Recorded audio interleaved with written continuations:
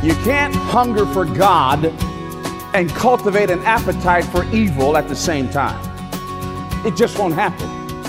And some of us are not growing in our walk in relationship with God because we won't make decisions about the junk that's inside of our hearts and lives. Welcome to Living a Legacy, featuring the Bible teaching ministry of Crawford Loritts. Have you ever thought about how holiness could be part of your identity? Not just looking holy or acting holy, but it's part of who you are. Well, that's our theme today as Crawford continues in his series, Navigating Life's Challenges. We are studying the book of 1 Peter. Peter wrote to Christians who were facing a great deal of persecution. Their lives were not easy. And yet Peter is writing about holiness. What's the connection? Well, stay with us today as Crawford leads us through this study. The messages we feature on Living a Legacy come from Crawford's 15 years as senior pastor of Fellowship Bible Church of Roswell, Georgia. Now in retirement, Crawford heads Beyond Our Generation, a ministry leadership mentoring program. His books include Make It Home Before Dark, Unshaken, and one he co-authored with his wife Karen called Your Marriage Today and Tomorrow. Well, let's jump more into this topic of holiness and see how Peter describes this as part of our identity. Let's head to 1 Peter chapter 2.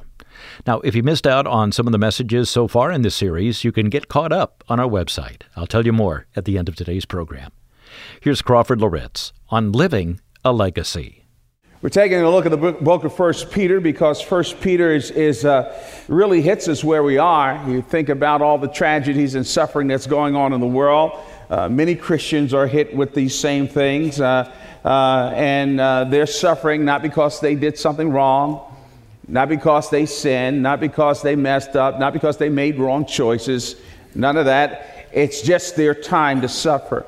And as I began this series, I reminded all of us that suffering is a privilege and a gift from the Lord Jesus. I'll say that again. Suffering is a privilege and a gift from the Lord Jesus.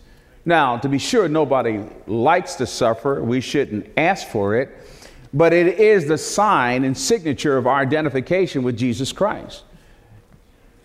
Jesus said, in this world you will have tribulation. He talked about us picking up our cross and following him. We don't talk about that in this American rebranding of Christianity because we think that if we make right choices and we make right decisions, then I deserve to be treated, hey, if I did right, so bad things shouldn't happen to me, right? No, wrong. God is more concerned about our godliness than he is about our comfort. And he's more concerned about his witness in and through our lives. So no other than the Apostle Paul himself said in Philippians chapter 1, verse 29, while he's in jail suffering, he says, to you it has been given on behalf of Christ not only to believe in his name, but also to suffer for his sake. We come to 1 Peter, and the whole theme of this book is about suffering. It's about suffering. These are exiles. They've been extracted from Jerusalem, and they've been uprooted and scattered throughout the 5 provinces of Rome. And these, the Roman government, they were coming after them because these Christians posed a threat. They didn't worship Caesar. They were sort of weird. They worshiped Jesus. And Jesus is intimidating. And by the way, parenthetically, Jesus is always intimidating. Jesus is always demanding. Jesus always requires a decision, and it's true today. So these people are scattered throughout these 5 provinces. And how do they survive? Let's keep it real. They have had to run from home and family and friends and jobs, and many of them, as we'll see next week, had become indentured servants or slaves. So they've stepped into suffering. And Peter tells them how to survive. It's interesting to me, as you read the book of 1 Peter, you'll notice that Peter spends an awful lot of time talking about holiness to people who are suffering. It's interesting. He spent a chunk of time in the first chapter there talking about holiness, what holiness produces. And he reminds them, hey, the command, be holy as I am holy. It's not only a command, there's a tacit promise in there because we're related to him, and the power to be holy is lodged in him, and he will do that in our lives. And now we come to this next section in chapter 2, verses 1 through 12, where Peter is also talking about another side of holiness. He talked about what holiness produces in us, and now he underscores holiness as our identity. This is very interesting. Anyone who has been involved in campus ministry, ministering to college students, will tell you this. This is across the board, whether it's InterVarsity Christian Fellowship, the Navigators, Crew, Campus Outreach, all of them. They will all tell you the same thing, and it's a pretty standard deal. And that is for entering freshmen who show up on campus, for entering freshmen, the first 72 hours is absolutely crucial. For it's during that time that they're making some important decisions that may set the trajectory of their lives for good or bad for the rest of the 4 years. It all happens in the first 72 hours. They're deciding, first of all, how am I going to handle this newfound freedom? How am I going to handle it? My stuff's in my dorm room, and Mama and them, they're 200 miles away. How am I going to handle this newfound freedom? Decisions about, who am I going to associate with? I'm not in my environment, so who am I going to hang out with? What am I going to do about that? What voices am I going to listen to? Now, I know I went to Christian school, and I know what they taught me, and I know, I was homeschooled. I know the framework there, and I know what we talked about in family devotions, this kind of thing. But, obedience is not genetic. It ain't genetic, man. You don't pass on a will to obey. And so they're there. They say, well, who am I going to hang out with? Who am I going to listen to? And, and the other ouchy question is, well, if I screw up and nobody tells them, who's going to know? So that's rolling around in their head in the first 72 hours and also some other things. And, who we are should not be affected by where we are. Did you hear that? Who we are should not be affected by where we are, just the opposite. The Bible teaches that who we are should affect where we are, and not the other way around. And this is the point that Peter is driving at as he talks about holiness, both last week in chapter 1, but as we step into chapter 2 here, his message to these exiles is, hey, careful, careful, careful. I know you're away from home. I know you're away from the church of Jerusalem there and all that was going on, all the excitement that's there, all of the great leaders that was there, and, all the great small groups and all of the great input and all of that stuff. You're in that context. It was dynamic. It was wonderful, and you enjoyed all of that. Your favorite apostles were preaching and you got it, but now you're scattered and you don't have it. Peter said, hold up now. You better be careful. The temptation is, freshmen, to allow where you are to rebrand you, to affect another identity, to walk away from that which is solid. And Peter has this in his mind. His concern for these believers under persecution is that they would get discouraged and throw away the essence of who they really are. Their holiness and godliness should be a constant, even though their circumstances and unpredictable nature of life is just all around them. And Peter says, no, your environment is unstable, but don't you become unstable. Did you hear that? Just because your environment is unstable doesn't mean that you become unstable. So he says, I want to remind you that holiness doesn't just produce something in you. Holiness springs out of who you are. And in doing that, he gives 4 pictures, 4 portraits of who we are. And he reminds us of who we are. And let me give you the 4 portraits, and we'll put some meat on the skeleton. He says, number 1, we're infants. We're infants. We are infants. Number 2, I'll explain this in a second. He sort of mixes the metaphor here that we are a living foundation. Number 3, he says we are royalty. And fourthly, he says we are sojourners. In each one of those, he says, I just want to remind you who you are. I just want to remind you what you bring to wherever you are. I want to remind you that defines your environment. And don't let your environment mess with the fact that you're an infant. Don't let your environment mess with the fact that you are a living foundation.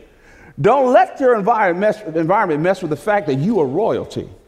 Don't let your environment mess with the fact that you are a sojourner. And you need to keep that in mind. So Peter is saying, hey, look, suffering should not rattle you. Uncertainty should not rattle you. Adversity should not shake you, because you know who you are. All right, we started this when our kids, I think I shared this with you before, when our kids were young and they went to public school, and each time we dropped them off, I would drop them off, had this ritual. They used to get sick of it all the time. They would finish the line, had this ritual with them. I would say, okay, B-boy, and drop them off there at Bear Creek Middle School and in high school. Okay, B-boy. He'd say, yeah, I know, Dad. I remember who I am today. That's right. And yeah, Bear Creek Middle School ought to be different because I'm here. That's right. That is exactly right. Remember who you are today. And wherever you are should be different because you're there and not the other way around. And this is what Peter's saying here. Now, I know you're in Cappadocia. I know you're in Galatia. I know you're in Pontus. I know you're in Bithynia. That ain't your home. The truth of the matter is nothing down here is your home. Remember who you are today. So first of all, he says that we are infants. We're infants. And by that, what he means, and we'll unpack this, is that we should cultivate an insatiable appetite. In other words, he's saying spiritual longing is your friend. Spiritual longing is your friend. Listen to these words. He says in verse 1, after this discussion in chapter 1, verse 1 of chapter 2, he says, so put away all malice and all deceit and hypocrisy and envy and all slander. That goes with the argument. He says, be holy as I am holy. And because of what holiness produces, okay, put this stuff away. He's actually saying we need to make a decisive break with sin. Get rid of it. Don't play with it. Hate it. Get rid of it. Get rid of your lying. Get rid of your lust. Get rid of your gossip. Get rid of your jealousy. Get rid of your spirit of competition. Get rid of it. You say, Crawford, you sound strong. Well, if he says I'm holy, be holy like me, don't play with sin. And I dare say that so many of us have not made up our mind that sin is awful, it is wrong, it is damnable, it is destructive, it is devastating. I didn't say that we're perfect, but we need to be aggressive about it. You can't hunger for God and cultivate an appetite for evil at the same time.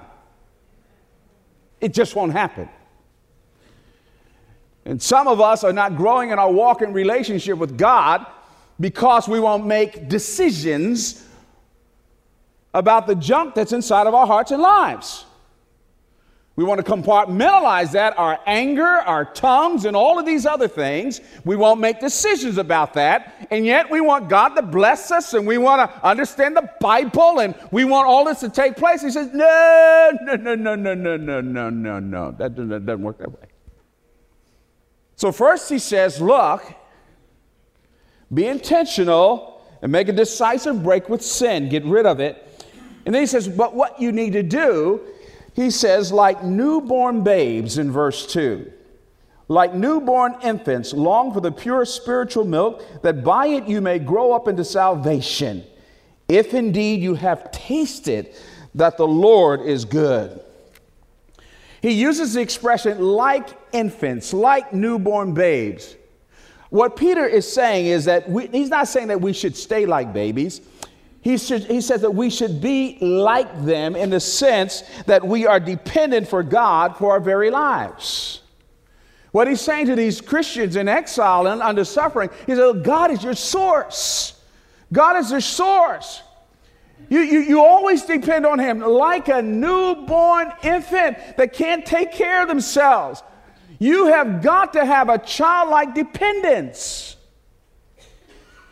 And not only that, he says we need to cultivate this hunger like newborn infants long for pure spiritual milk. We ought to be eager for the nourishment of the word as babies are for milk. The real evidence of spiritual maturity has to do with a passion for God's word. Do we long for it? Do we long for God to speak to us? Are we thirsty? Are we passionate about nourishment in our lives? I don't mean to make anyone feel guilty here or to push, so strongly, but I just got to tell you, as I said the other week, that some of this stuff you've got to decide to do. And you won't struggle as much with being consistent in the Word of God until you realize you come to the point that your life depends on it. And long for this. Our hunger and appetites drives our behavior. I think that's behind what Peter is saying here. What we do indicates what we want. If I want to be godly, I long for his word. And what I pursue is an indication of my passion. What I go after is an indication of a core priority. I really want this. I long for this.